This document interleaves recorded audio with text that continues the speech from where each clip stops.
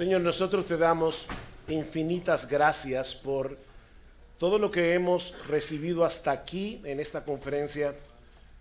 Gracias por recordarnos cuánto necesitamos depender en todo de tu Santo Espíritu.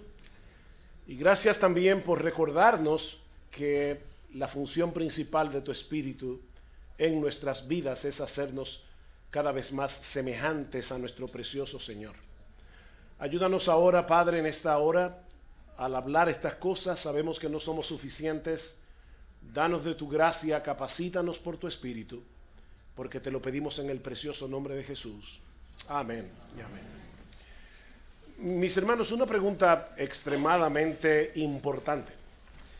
¿De quién depende que nosotros podamos seguir creciendo y madurando en nuestra vida cristiana? ¿Eso depende de Cristo o depende de nosotros? ¿Tenemos alguna responsabilidad en nuestro crecimiento espiritual? ¿O lo único que tenemos que hacer es descansar en Cristo y dejar nuestras vidas en sus manos? Bueno, Pablo responde de manera incidental o indirecta a esta pregunta en un texto sumamente conocido en la carta a los Gálatas, Gálatas capítulo 2, versículo 20, un texto que supongo que muchos de ustedes conocen de memoria, pero que todos necesitamos seguir creciendo en la manera como aplicamos experimentalmente la enseñanza de este texto. Lo voy a citar como dice la Reina Valera, pero vamos a estar cambiando de la Reina Valera a la Biblia de las Américas constantemente, pero la Reina Valera del 60 dice: con Cristo estoy juntamente crucificado, y ya no vivo yo, mas vive Cristo en mí, y lo que ahora vivo en la carne, lo vivo en la fe del Hijo de Dios, el cual me amó y se entregó a sí mismo por mí. Ahora, no podemos, ni con este texto, ni con ningún otro texto de las Escrituras, extraerlo de su contexto. Siempre se ha dicho que un texto fuera del contexto se convierte en un pretexto. Así que, ¿cuál es el contexto de esta famosa declaración del apóstol Pablo? Bueno, estas palabras se encuentran en el contexto de una severa amonestación de parte de Pablo a Pedro por la manera como éste se estaba conduciendo con algunos hermanos gentiles, es decir, de trasfondo no judío, en la iglesia en Antioquía. Noten el versículo 11, y ahí sí voy a leer ahora de las Américas. Dice: porque cuando Pedro vino a Antioquía, me opuse a él cara a cara, porque era de condenar. Porque antes de venir algunos de parte de Jacobo, él comía con los gentiles, pero cuando vinieron empezó a retraerse y apartarse, porque temía a los de la circuncisión. Debido a que en el Antiguo Testamento había muchas regulaciones con respecto al tema de las comidas, lo que era correcto que un judío comiera y lo que no era religiosamente puro para un judío, algunos en la iglesia no sabían cómo manejarse con los gentiles, con los cristianos que provenían de un trasfondo gentil, porque ellos no tenían esas mismas limitaciones a la hora de decidir qué comer y qué no comer. Ahora, hermanos, si alguien no debía tener dudas con respecto a ese tema, era el apóstol Pedro. Porque él oyó en Marcos capítulo 7 al mismo Cristo decir que él hacía puro todos los alimentos. Y en Hechos capítulo 10, el Señor le dio una visión al apóstol Pedro. ¿Recuerdan? Hechos capítulo 9, cuando vino un lienzo y a Pedro se le ordenó: mata y come. Hechos capítulo 10, perdón. ¿Y cuál era la enseñanza de esa visión? Precisamente que él no debía hacer acepción de personas. Y no deja de ser interesante que la visión tenía que ver precisamente con la comida. Así que Pedro no debía tener dudas con respecto a este tema. Así que durante un tiempo Pedro estuvo compartiendo con sus hermanos gentiles, comiendo con ellos, pero tan pronto llegó esta delegación desde Jerusalén, comenzó a retraerse, comenzó a apartarse, no porque hubiese cambiado de opinión, sino por temor a lo que pudieran pensar de él los hermanos judíos de Jerusalén, como dice en el versículo 12. Fue por eso que Pablo tuvo que confrontar a Pedro públicamente, no solo porque su falta había sido pública, sino también por las implicaciones que esta conducta de Pedro tenía con respecto al tema del evangelio. Noten lo que dice el versículo 13. Y el resto de los judíos se le unió en su hipocresía, de tal manera que aún Bernabé, el hijo de consolación, fue arrastrado por la hipocresía de ellos. Pero cuando vi que no andaban con rectitud en cuanto a la verdad del evangelio, dije a Pedro delante de todos: si tú, siendo judío, vives como los gentiles y no como los judíos, ¿por qué obligas a los gentiles a vivir como judíos? Noten, mis hermanos, que Pablo hubiera podido acusar a Pedro de muchas cosas: de tener temor a los hombres, pudo acusarlo de racista, de haber sido grosero con sus hermanos gentiles. Sin embargo, la acusación de Pablo iba a un punto más profundo. Pablo sabía que el problema de Pedro es que no estaba andando rectamente conforme a la verdad del evangelio. En otras palabras, el comportamiento de Pedro no era consecuente con el evangelio que él creía y con el evangelio que él predicaba. Mis hermanos, si nuestra aceptación delante de Dios no depende de nuestra raza, no depende de nuestro esfuerzo en obedecer la ley, sino de la justicia y la obra de nuestro Señor Jesucristo, no deberíamos separarnos de otros creyentes ni por su origen racial, ni por el color de su piel, porque todos tenemos el mismo estatus espiritual delante de Dios.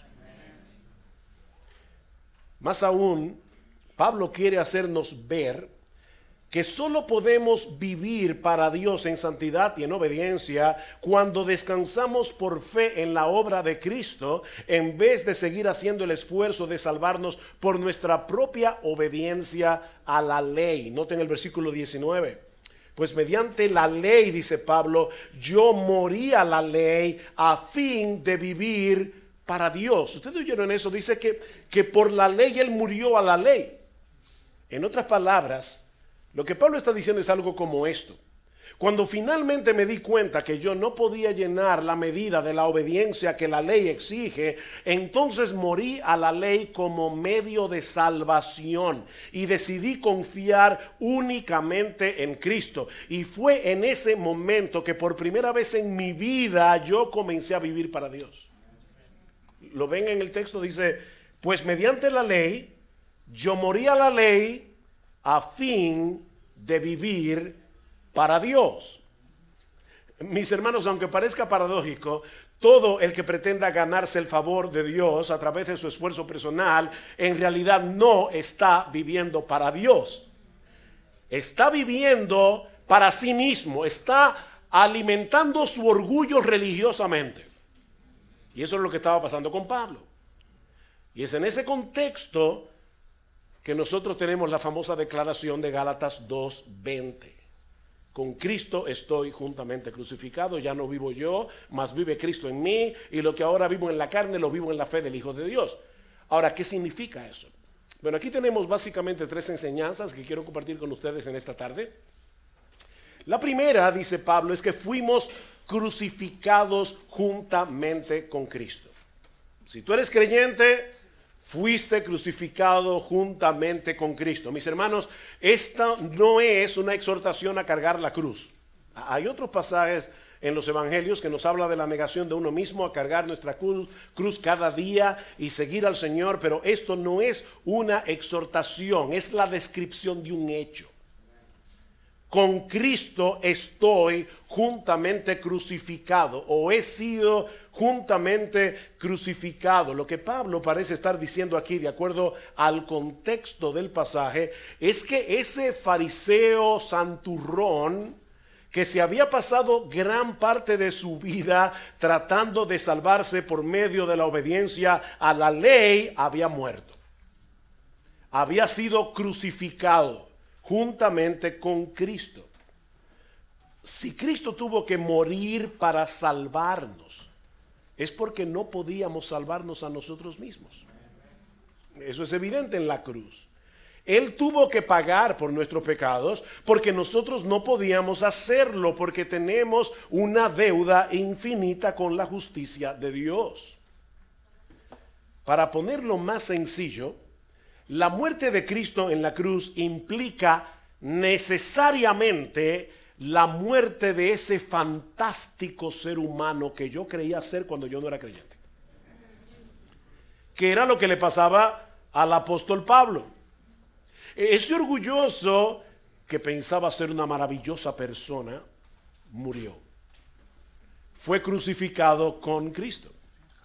Por eso alguien decía, y esta frase es dura, pero dice, la crucifixión de Jesús es la más clara demostración de mi naturaleza infernal.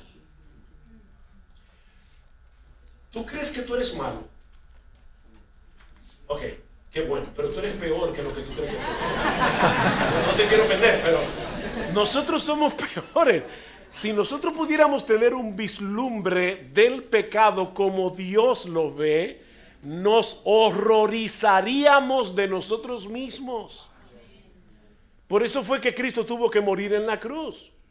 El testimonio de Pablo en Filipenses capítulo 3 nos ayuda a entender qué es lo que él está diciendo en Gálatas capítulo 2 versículo 20. Cuando Pablo era un fariseo, ¿cómo él se veía a sí mismo?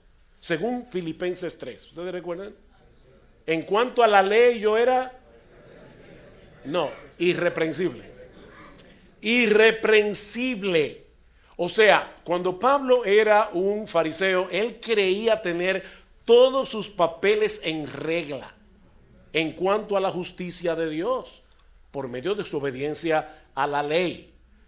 Hasta que él se dio cuenta que esa ley en realidad es un instrumento de condenación, no de salvación. Y fue de esa manera que Dios lo llevó a confiar no en su propia justicia, sino en la justicia de otro. Porque déjenme decirles algo, hermanos, y por favor no me vean como un hereje ahora, pero la salvación es por obras. Es por la obra de Cristo, no por la tuya ni por la mía. Es por obras, pero por la de Él, no por la nuestra. Y a partir de ese momento, todas esas cosas que Pablo consideraba como tan importante en su currículum de obediencia, de repente Pablo comenzó a verlo como una basura, por amor a Cristo, como algo que merecía ser perdido. Dice, y ciertamente aún estimo todas las cosas como pérdida por la excelencia del conocimiento de Cristo Jesús, mi Señor, por amor del cual lo he tenido todo y lo tengo por basura. Literalmente el texto dice, lo tengo por estiércol para ganar a Cristo y ser hallado en Él, no teniendo mi propia justicia que es por la ley, sino la justicia que es de Dios en Cristo por medio de la fe. Pablo se dio cuenta de su pecaminosa insensatez al confiar en su propia justicia, y ahora se gozaba de poder aceptar como un regalo la justicia perfecta de Cristo por medio de la fe. Hace un tiempo me topé con una definición que me encantó de lo que significa ser cristiano. Esto no es una definición teológica, es una definición funcional.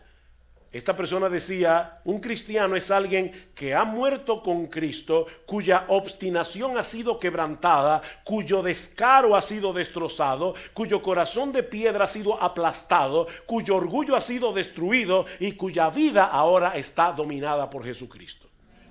Eso es ser un cristiano.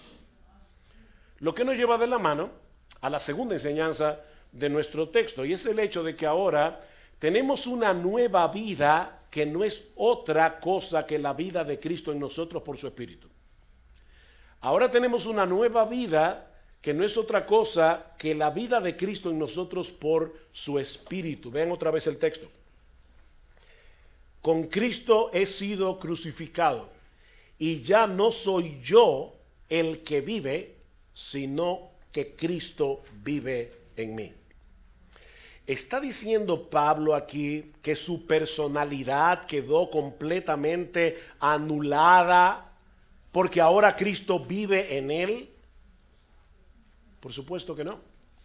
No, la personalidad de Pablo no quedó anulada. De hecho, noten todas las veces que Pablo se refiere a sí mismo en el texto. Y lo voy a leer ahora introduciendo los pronombres tácitos, o sea, los que están sobreentendidos en el pasaje. y lo voy a leer otra vez como la Reina Valera. Con Cristo estoy yo juntamente crucificado, y ya no vivo yo, mas vive Cristo en mí, y lo que ahora vivo yo en la carne, lo vivo yo en la fe del Hijo de Dios, el cual me amó y se entregó a sí mismo por mí. Wow, 4 yo, 1 me y 2 mí. Solamente en ese texto. Así que Pablo no está diciendo que su vida desapareció ahora que era cristiano. Lo que él está diciendo es que ahora él vive una nueva vida que depende enteramente de la justicia de Cristo y no de la suya. En lo que refiere a su yo pecador, él ya murió. Ese yo pecador que merecía la condenación del infierno, ese es el yo que ya no existe.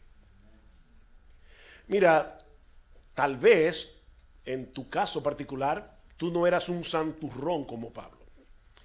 Tal vez vivías en abierta inmoralidad cuando tú no eras creyente. Bueno, aún así la enseñanza de este texto se aplica a tu vida. Por un lado, la deuda que teníamos con la justicia de Dios fue cancelada, porque el que hizo todas esas cosas horribles que nos avergüenzan, que no quisiéramos recordar, mi hermano, mi hermana, ese yo ya no existe. El que cometió todos esos pecados que te avergüenzan ya no existe, murió con Cristo en la cruz. Si tú eres cristiano, esa deuda ya fue pagada en el Calvario. Pero no solo eso. Lo glorioso de la salvación no consiste únicamente en el hecho de que ya no tenemos deudas pendientes en el tribunal de Dios. No, es mejor que eso. Es que la justicia perfecta de Cristo ha sido puesta en nuestra cuenta, de manera que ahora Dios nos ama como si tú y yo hubiéramos vivido la vida que Cristo vivió. Estamos en Cristo. Tu cuenta no está en cero. Si yo tuviera una deuda con el banco y un amigo generoso paga la deuda, bien, ya no tengo deudas, pero ¿cuánto tengo en el banco? Nada. O sea, se pagó la deuda, pero yo no tengo ningún dinero acumulado allí. No, en el caso nuestro es diferente, en la salvación es completamente diferente. Es que Cristo pagó nuestra deuda cuando murió por todos nuestros pecados en la cruz, pero no contento con eso, Dios el Padre puso en nuestra cuenta la justicia perfecta de Jesucristo, de manera que Dios nos ve exactamente como Él ve a su Hijo. John Bunyan, el autor del Progreso del Peregrino, lo explica de esta manera. Es como si cada creyente poseyera un espejo mágico. En una de esas caras es simplemente un espejo regular como cualquier otro. Si nos miramos en esa cara del espejo, nos veremos tal cual somos, con manchas, verrugas y todo arrugados. Pero en el otro lado del espejo está la imagen del propio Hijo de Dios. Y cuando Dios nos mira, nos ve desde el lado donde está plasmada la imagen de su propio Hijo. Eso es wow. Wow. Pero todavía hay algo más envuelto en esa expresión de Gálatas 2:20. Y es el hecho de que nosotros tenemos una nueva vida, hemos sido regenerados, que es guiada y energizada por el Espíritu de Cristo que mora en nosotros. Por eso este taller se titula Cristo vive en mí, punto suspensivo, por su Espíritu. Por su Espíritu. ¿Y cómo lo sabemos? Bueno, sigue leyendo el texto. Recuerda que la Biblia no se escribió dividida en capítulos y versículos. A veces nosotros leemos el capítulo 2 y mañana leemos el 3 y ya olvidamos lo que leímos en el capítulo 2. Pero hermanos, las cartas de Pablo y todos los libros de la Biblia se escribieron sin división de capítulos y versículos. Alguien decía que la Biblia se dividió en capítulos por un hombre que en la Edad Media iba montado en un burro y cada vez que el burro saltaba ahí dividía el pasaje. Y a veces, no fue así, pero si hubiera sido así, el burro a veces saltó en lugares inapropiados. Pero escuchen lo que dice Pablo inmediatamente después, capítulo 3. Oh Gálatas insensatos, ¿quién os ha fascinado a vosotros, ante cuyos ojos Jesucristo ya fue presentado públicamente como crucificado? Esto es lo único que quiero averiguar de vosotros. ¿recibisteis el Espíritu por las obras de la ley o por el oír con fe? ¿Cuál es la respuesta? Por el oír con fe. Tan insensatos sois, habiendo comenzado por el Espíritu, vais ahora a terminar por la carne. Cuidado aquí, la carne no es la naturaleza pecaminosa. A lo que Pablo se está refiriendo aquí es al esfuerzo humano. Ustedes recibieron el Espíritu por el oír con fe y ahora quieren seguir agradando a Dios por la obediencia a la ley. ¿Quieren salvarse, ganar el favor de Dios por la obediencia a la ley?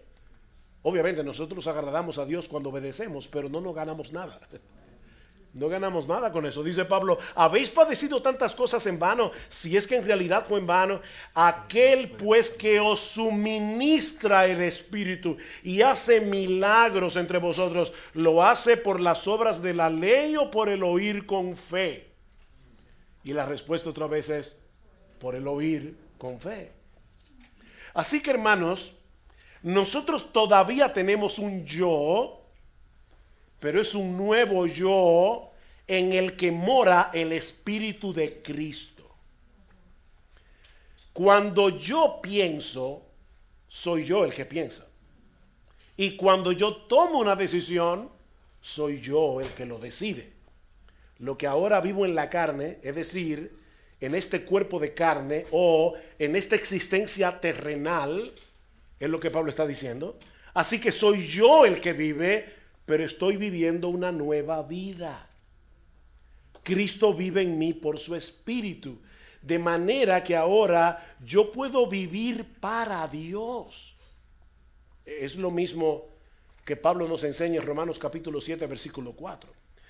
Pero antes de ver ese texto, quiero contarles una historia que leí cuando yo era nuevo creyente. Obviamente esto es una ilustración y tenemos que tener en cuenta que ninguna ilustración ilustra perfectamente la cosa ilustrada. Pero habiendo aclarado eso, vamos a pensar por un momento en una señora que está casada con un esposo perfecto. Hermanas, ¿les parece maravilloso eso? Ok, antes de responder, piénsalo un poquito y déjame seguir la historia. Esta persona, ¿verdad?, casada con un hombre perfecto, tiene el problema de que ella no es perfecta y que él exige de ella la misma perfección. Así que cuando el Señor perfecto llega a casa, él pasa la mano y dice, amor, hay un poquito de polvo aquí. Cuando él va al closet, ¿verdad?, y ve la ropa, dice, mi amor, te he dicho varias veces que yo quiero que tú organices las medias en colores degradantes, como aparece en la carta de colores.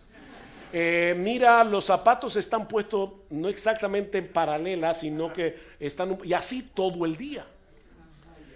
Pero ya esta señora está desesperada, ella no soporta tanta perfección. El problema es que ella no se puede divorciar de él, porque él es perfecto. Él no le da ninguna razón para que ella se divorcie, por lo menos no una razón legítima. La historia se complica todavía un poco más, porque ahora ella conoce a otro hombre que es tan perfecto como su esposo, con la única excepción de que este hombre es todo compasión, toda ternura, toda misericordia. Así que este hombre se le acerca a esta señora que no sabe qué hacer y le dice, yo tengo la solución para ti. La solución es esta, mira, yo te voy a matar porque tan pronto mueras, él queda viudo y tú quedas libre del matrimonio.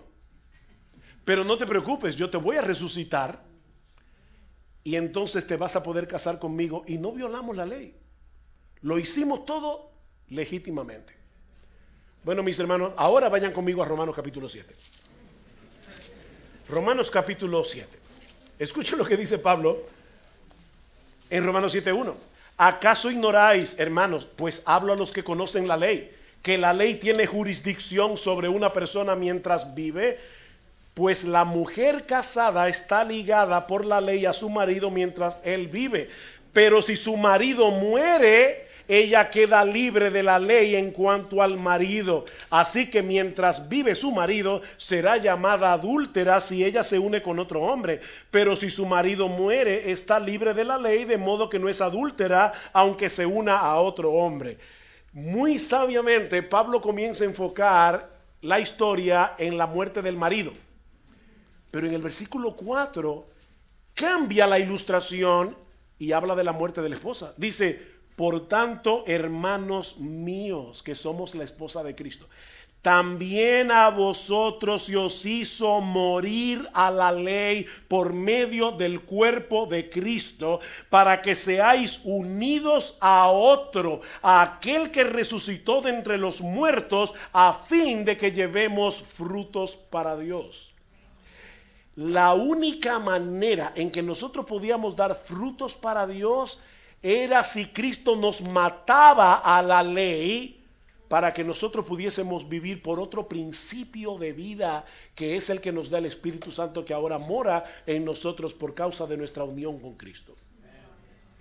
Y ahora entonces nosotros podemos dar frutos para Dios. Nosotros podemos vivir la vida cristiana porque Cristo hizo nuestro cuerpo su morada. Noten lo que dice Pablo en Gálatas capítulo 4, versículo 6. Y porque sois hijos, Dios ha enviado al Espíritu de su Hijo a nuestros corazones, clamando, Abba, Padre. El Espíritu de Cristo ahora mora en nosotros. Pregunta, ¿qué es lo que nos mueve a venir a Dios con la confianza de un hijo cuando estamos en medio de una dificultad? El hecho de que ahora tenemos el Espíritu de su Hijo. O ¿cómo podemos explicar el hecho de que sentimos deseos de hacer la voluntad de Dios a pesar de las muchas tentaciones que nosotros enfrentamos cada día? El Espíritu de Cristo que mora en nosotros. ¿Cómo es posible que hayamos podido resistir tanto tiempo a lo largo de nuestra vida cristiana, a pesar de todas las dificultades que nosotros hemos tenido que enfrentar y seguiremos enfrentando en este mundo caído? Yo no conozco la vida de ustedes, pero yo estoy seguro que algunos de ustedes han pasado tiempos sumamente difíciles, que el diablo quiso usar para alejarlos del Señor. Sin embargo, ustedes decidieron mantenerse aferrados a Él. ¿Cómo? Por el Espíritu de Cristo que mora en vosotros. ¿Por qué todavía sentimos vergüenza cuando pecamos? Y somos guiados al arrepentimiento en vez de quedarnos atrapados en nuestro pecado.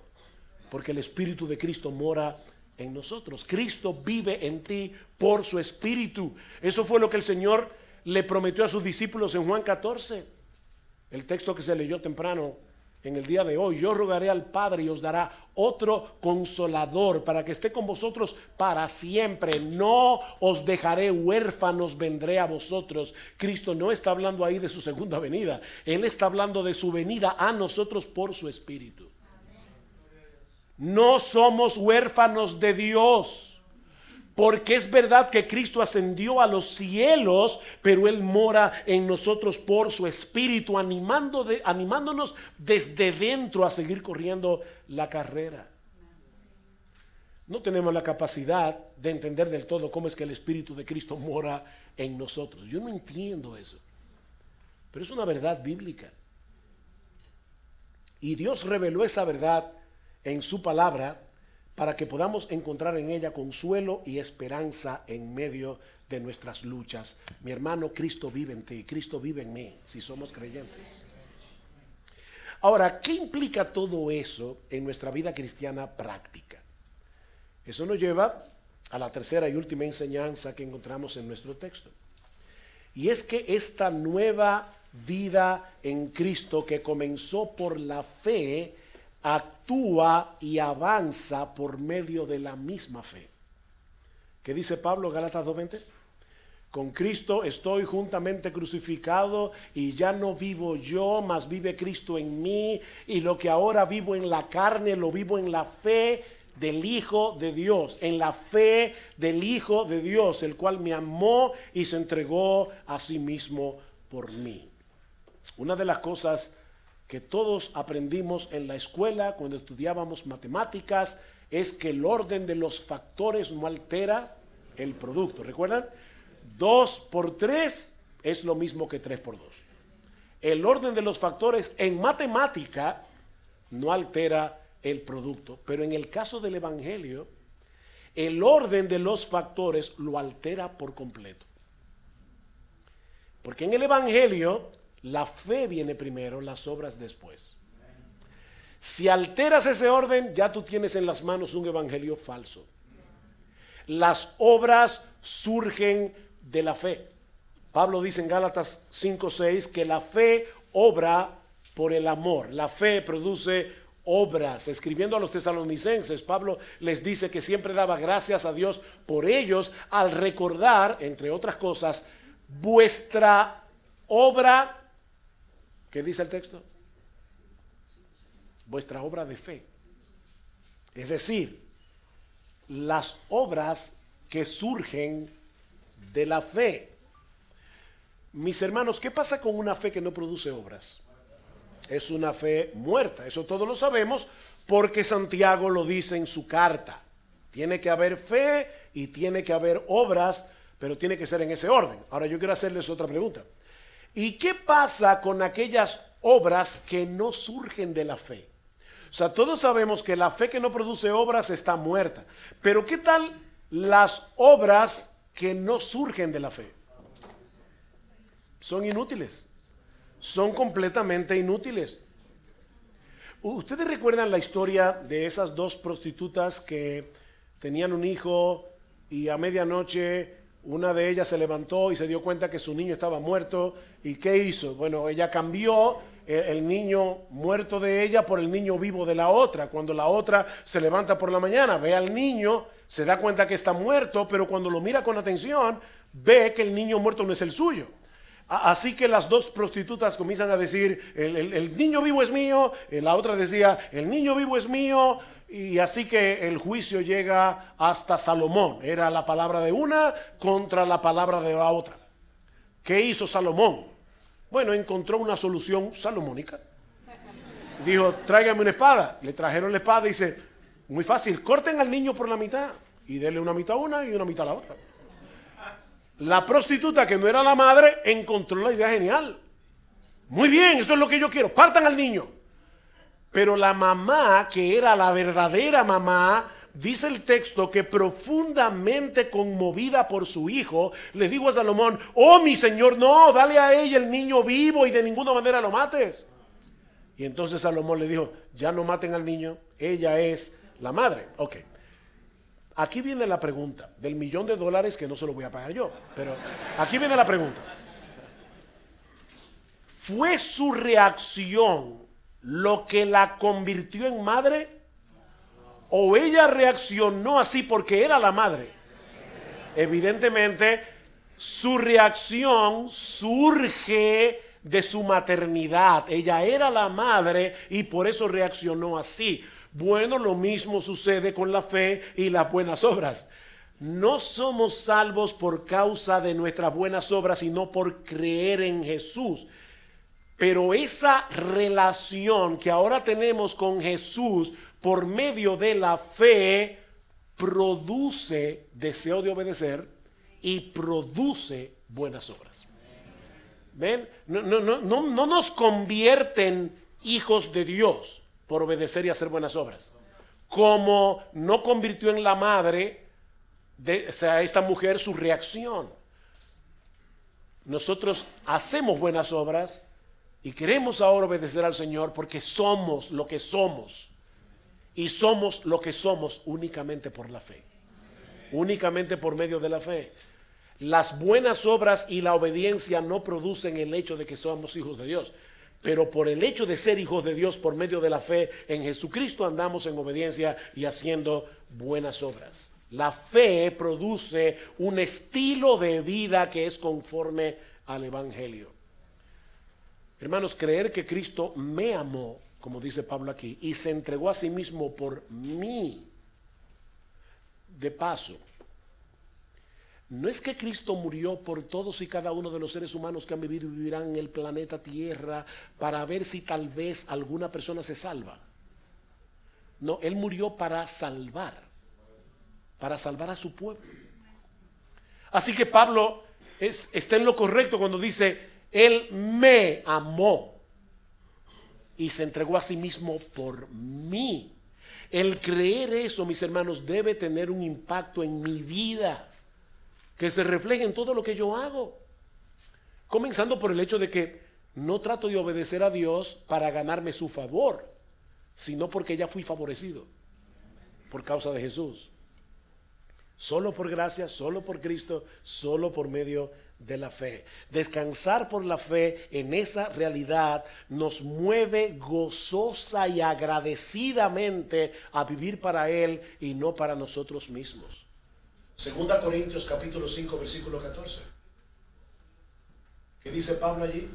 El amor de Cristo nos constriñe, el amor de Cristo nos empuja, el amor de Cristo nos presiona. Pensando esto, que si uno murió por todos, luego todos murieron y por todos murió, para que los que viven ya no vivan para sí, sino para aquel que murió y resucitó por ellos. Para que ya no vivan para sí. Nosotros todos vivíamos para nosotros mismos antes de ser creyentes, pero Pablo dice, ese individuo que vivía para sí mismo ya murió con Cristo crucificado, para que ya no vivan para sí, sino para aquel que murió y resucitó por ellos. El amor de Cristo manifestado en la cruz es el combustible que pone en movimiento toda la maquinaria de la devoción cristiana. Ese amor nos energiza para vivir en una gozosa obediencia.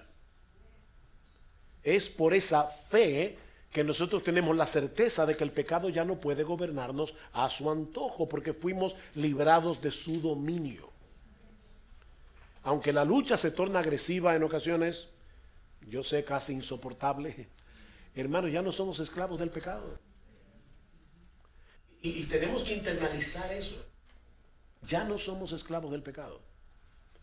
¿Ustedes creen, mis hermanos, que cuando Lincoln declaró la emancipación de todos los esclavos en la Unión el 1 de enero de 1863, creo? ¿Ustedes creen que todos los esclavos se sintieron libres de la noche a la mañana? No. Ellos estaban acostumbrados a obedecer a su amo. Nosotros estábamos acostumbrados a obedecer a nuestro amo, y cuando nuestro antiguo amo viene y nos tienta a pecar, a veces nosotros pensamos, yo no voy a poder resistir esto. Tú puedes resistirlo, porque tú fuiste librado del dominio del pecado. El pecado sigue siendo tu enemigo, pero ya dejó de ser tu rey. Fuimos librados, pero eso lo entendemos por la fe.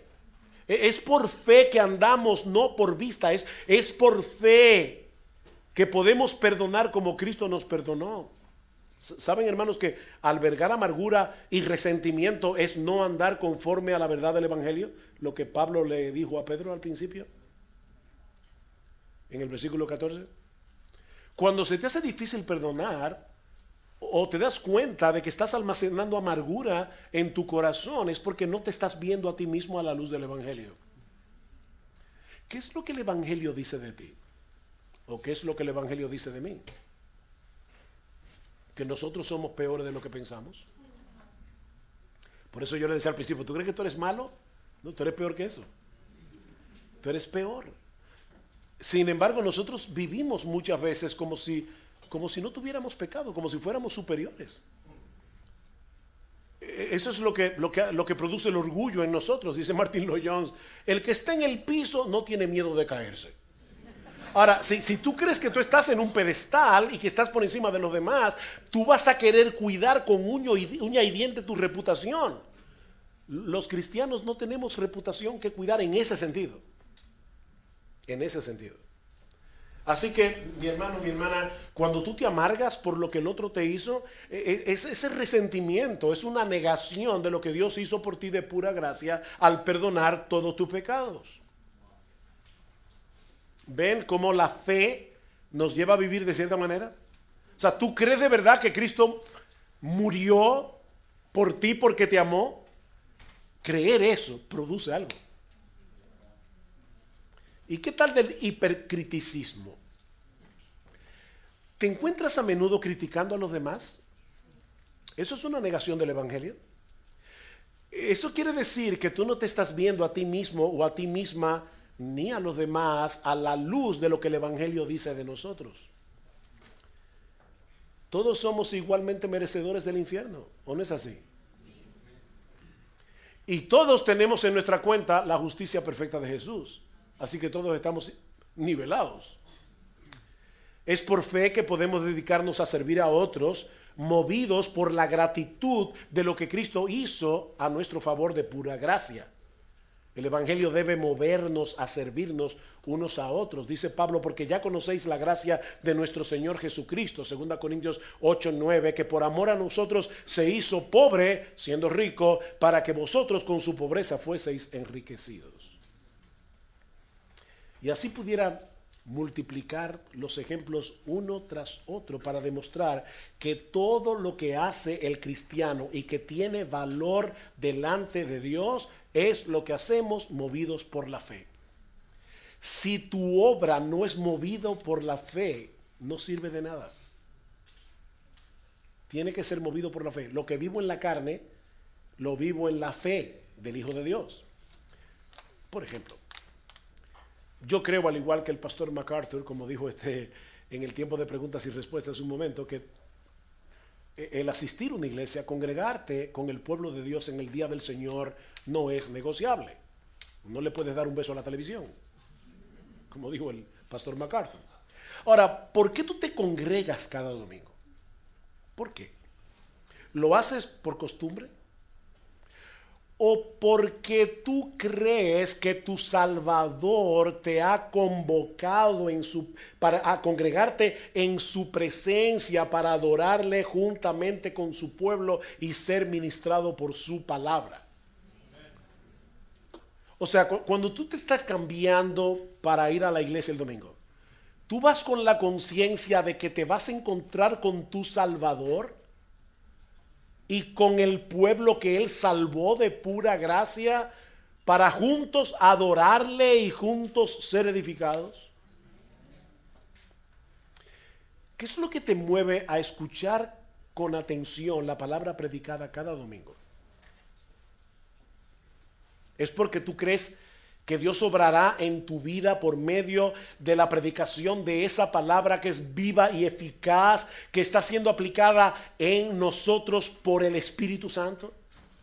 Eso para mí es impresionante. Un ser humano como cualquiera de nosotros predica la palabra y el Espíritu Santo se está moviendo, el Espíritu de Cristo por toda la congregación y aplicando esa palabra en el corazón de cada uno conforme a la necesidad de cada uno.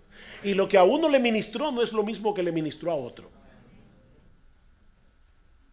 Por eso a veces uno piensa, oye, parece, como me dijo una hermana en estos días, me mandó una noticia que me dice, pastor, parece que usted estaba ayer en mi casa oyendo la conversación que teníamos con nuestros hijos.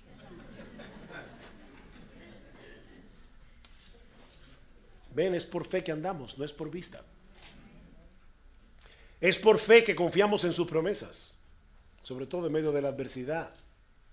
Es por fe que aguardamos su venida y que tenemos la completa certeza de que las aflicciones del tiempo presente no son comparables con la gloria venidera que en nosotros ha de manifestarse. Toma todas tus aflicciones, ponle en una balanza y ponle a otra balanza todo lo que Cristo traerá consigo en su segunda venida, y créeme, mi hermano, este platillo va a pesar 1000 veces más. No son comparables las aflicciones que nosotros tenemos aquí, por más agudas que sean, con la gloria que será revelada en nosotros cuando Cristo venga en gloria. Volviendo entonces a la pregunta del principio, ¿de quién depende que avancemos en nuestra vida cristiana? ¿De nosotros o de Cristo? Y la respuesta más completa es: depende de la obra de Cristo por nosotros y de su vida en nosotros, que nos capacita para obrar en fe, viviendo para Dios en una gozosa gratitud por todo lo que Él nos ha dado de pura gracia. Esa es la respuesta. Es simple. Mis hermanos, Nuestro nuevo yo está vivo en Cristo. Ese nuevo yo, como bien ha dicho alguien, ya no es un yo que anhela la autosuficiencia o la autoconfianza o la autodirección o la autoexaltación. El nuevo yo aparta la mirada de sí mismo y confía en el Hijo de Dios, cuyo amor y poder fueron probados en el Calvario. Y luego sigue diciendo, desde el momento en que te despiertas por la mañana hasta el momento en que te duermes por la noche, el nuevo yo de la fe se desespera de sí mismo y huye hacia Cristo en busca de protección, motivación, coraje, dirección y capacidad para caminar en gozo y paz y justicia en Cristo, por su Espíritu. Hace muchos años oí un acróstico, y lo he dicho un montón de veces en diferentes sermones, así que si tú lo has oído antes, no es que estoy sufriendo de Alzheimer. Es que, de verdad, ese acróstico me ha servido tanto en mi propia vida como creyente y como predicador. Y es el acróstico ROCA con doble A. ROCAA. ROCA. ¿Y qué significa ese acróstico? Primero, reconoce. La R, reconoce que tú eres un impotente, reconoce que tú no puedes hacer nada por ti mismo, reconoce que tú no puedes luchar con el pecado, reconoce que tú no puedes hacer ninguna buena obra con una buena motivación. Si somos predicadores, y aquí hay pastores y predicadores, mi hermano, cuando ya está sonando el último himno y tú estás a punto de pararte a predicar la palabra, yo muchas veces me he visto a mí mismo casi de manera intuitiva diciendo lo que Spurgeon se decía a sí mismo cuando iba a predicar: yo creo en el Espíritu Santo, yo creo en el Espíritu Santo, yo creo en el Espíritu Santo. Yo no puedo predicar la palabra de tal manera que bendiga al pueblo de Dios. Yo no tengo esa capacidad. Yo no puedo resucitar a nadie de los muertos, pero Dios sí puede hacerlo por su Espíritu en la predicación de su palabra. Entonces reconoce que tú no puedes hacerlo. Segundo, ora, Señor, yo sé que yo no puedo, pero tú puedes. Yo no puedo vencer las tentaciones que seguramente voy a enfrentar en este día. Señor, yo no puedo con mi orgullo, yo no puedo con mi egoísmo, yo no puedo con mi soberbia, yo no puedo con mi impaciencia, yo no puedo con mi ira, yo en mi naturaleza yo no puedo con eso. Pero tú eres todopoderoso, Señor, tú has prometido en tu palabra darme la gracia que yo necesito para poder vivir en santidad. Entonces, Señor, por favor, ayúdame. Así que reconoce, ora, confía. Confía. Señor, tú lo has dicho en tu palabra, tú lo has prometido. Yo confío en que tú eres un Dios veraz.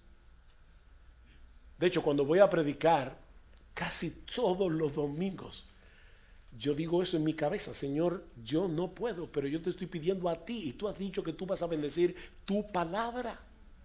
Y yo te pido que tú bendigas tu palabra. Entonces, reconoce, ora, confía, actúa.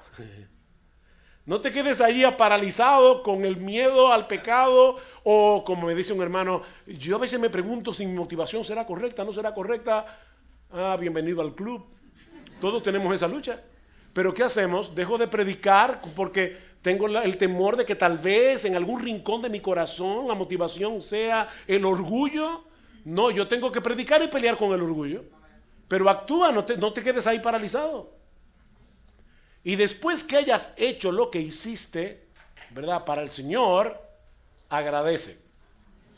Ahí está la otra. Señor, tú me ayudaste. Por la gracia de Dios soy lo que soy. Y su gracia no ha sido en vano. Qué bueno que la gracia de Dios no es en vano. Agradecele al Señor, y eso le recordará a tu alma que toda cosa buena que nosotros podemos hacer es por causa de Él, que mora en nosotros por su Espíritu. Eso es la vida cristiana práctica. Es una vida que no anula nuestro yo, pero en la que ese nuevo yo depende del Espíritu de Cristo en todo para que en todo Él reciba la gloria. Termino con estas palabras, que es una de mis doxologías favoritas en el Nuevo Testamento.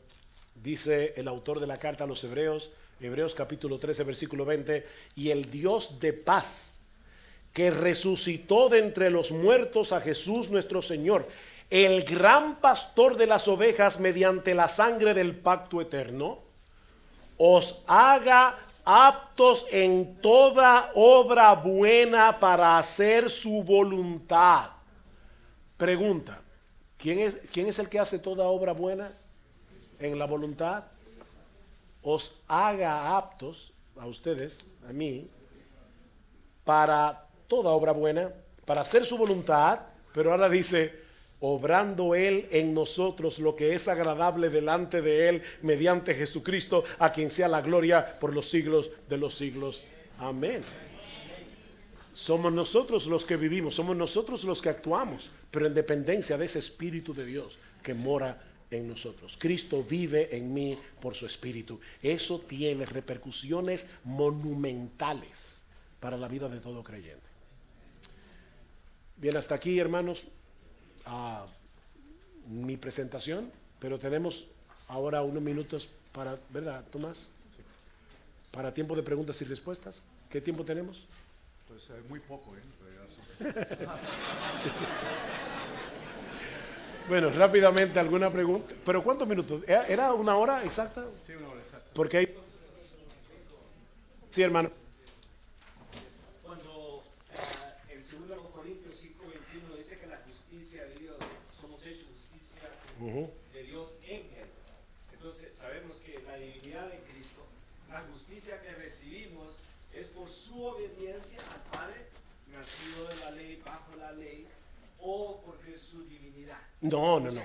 Gracias. Nunca su divinidad. Está hablando precisamente de esa obediencia perfecta de Cristo al Padre, desde la cuna hasta la tumba, nos es aplicada a nosotros cuando creemos en el Señor. Esa es la idea de 2 Corintios capítulo 5, versículo 21. Al que no conoció pecado, por nosotros Dios a él lo hizo pecado, para que entonces ahora nosotros fuésemos hechos justicia de Dios en él. Pero es su justicia en su obediencia, no nunca su divinidad. El hecho de que Cristo viva en nosotros no nos hace dioses, sino moradas del Señor. Sí, hermana. En la palabra de Dios tenemos, ¿verdad? Usted lo acaba de explicar, de que todo obra mediante la fe en Jesucristo. La Biblia habla de una medida de fe que está dado por Dios, es un don y es por el amor de Dios. Tengo una duda de hace mucho tiempo sobre si esa fe actúa según esa medida y si podemos buscar el crecimiento. ¿Verdad? Sí. Porque también habla de que tenemos que ser llenos del Espíritu Santo. Entonces, quisiera que usted explicara cuál es la diferencia entre ser llenos del Espíritu Santo, buscar esa llenura, o si realmente nuestra fe va a crecer en comunión con Dios. Ok. Lo primero es que el texto que citó de Romanos 12 es un texto sumamente complicado exegéticamente hablando. Y hay varias posibilidades para la traducción e interpretación del texto, cuando dice según la medida de fe. Cuando Pablo dice, nadie tenga más alto concepto de sí que el que debe tener, sino que piense de sí mismo con cordura, conforme a la medida de la fe que Dios ha repartido a cada uno. La pregunta que muchos se hacen es, ¿Pablo está hablando de la fe en el sentido de mi confianza en el Señor? ¿O Pablo está hablando de los dones espirituales? Porque luego más abajo, Pablo comienza a enumerar una serie de dones y cómo nosotros debemos llevar a cabo esas capacidades que Dios nos da para edificar y servir al pueblo del Señor. Entonces, no necesariamente ese texto habla de una medida de fe en el sentido de una medida de confianza en el Señor. Ahora, todo creyente tiene la responsabilidad de fortalecerse en fe. Y una de las formas en que nosotros nos fortalecemos en fe es cuando en medio de las pruebas, sobre todas las cosas, en medio de la lucha, nosotros decidimos confiar y descansar en la promesa de Dios y no en las circunstancias. O sea, yo digo, bueno, a las circunstancias a mi alrededor me dicen que esto no tiene salida. Pero Dios ha prometido esto, Dios ha prometido esto, Dios ha prometido aquello, y yo creo en la promesa del Señor. Cuando uno hace eso, la fe se fortalece. Y eso no tiene que ver necesariamente con la llenura del Espíritu, aunque evidentemente una cosa está relacionada con la otra. El hermano Henry Tolopilo va a predicar ahora en la próxima sesión sobre la llenura del Espíritu. Pero si ustedes notan, Colosenses 3:16, que citamos en el tiempo de preguntas y respuestas, y Efesios 5:18, se van a dar cuenta que son textos paralelos.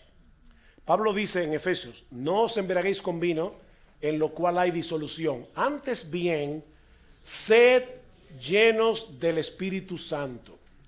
Ok, se supone que a las 4 terminemos. Déjenme decir esto rápido. Varias cosas, rápidamente. Primero, sed llenos es un mandato. No es una sugerencia. Así que yo tengo que ser lleno del Espíritu Santo. Segundo, es un mandato en voz pasiva. Eso no se ve en el español, pero sí se ve en el texto griego. Así que lo que Pablo está diciendo es: déjense ser llenos. Tercero, ser llenos es ser controlado por ejemplo, en el Nuevo Testamento vemos que dice que los fariseos se llenaron de ira y quisieron matar a Jesús. Ser llenos de ira es ser controlados por la ira. Ser lleno del Espíritu es ser controlado por el Espíritu. Así que ya tenemos que es un mandato en voz pasiva: déjate llenar.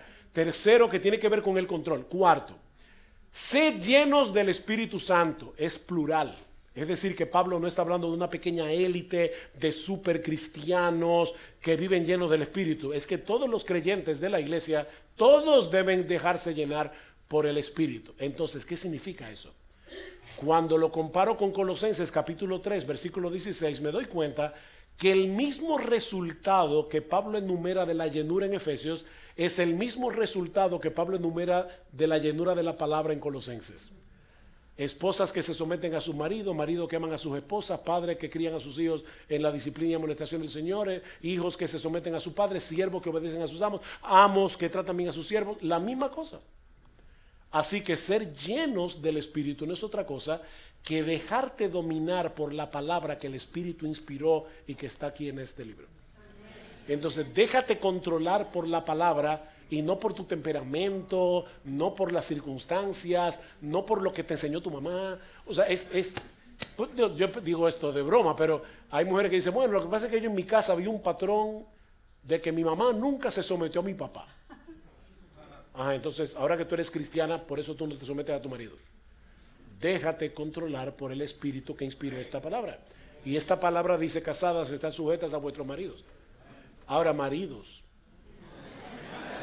Es que yo en casa tuve un papá que maltrataba a mi mamá, era mujeriego, yo nunca lo vi servir en casa, bla, bla, bla. Maridos, amad a vuestras mujeres como Cristo amó a la iglesia y se entregó a sí mismo por ella para santificarla. Entonces, maridos, dejémonos controlar por la palabra, que es lo mismo que dejarnos controlar por el Espíritu.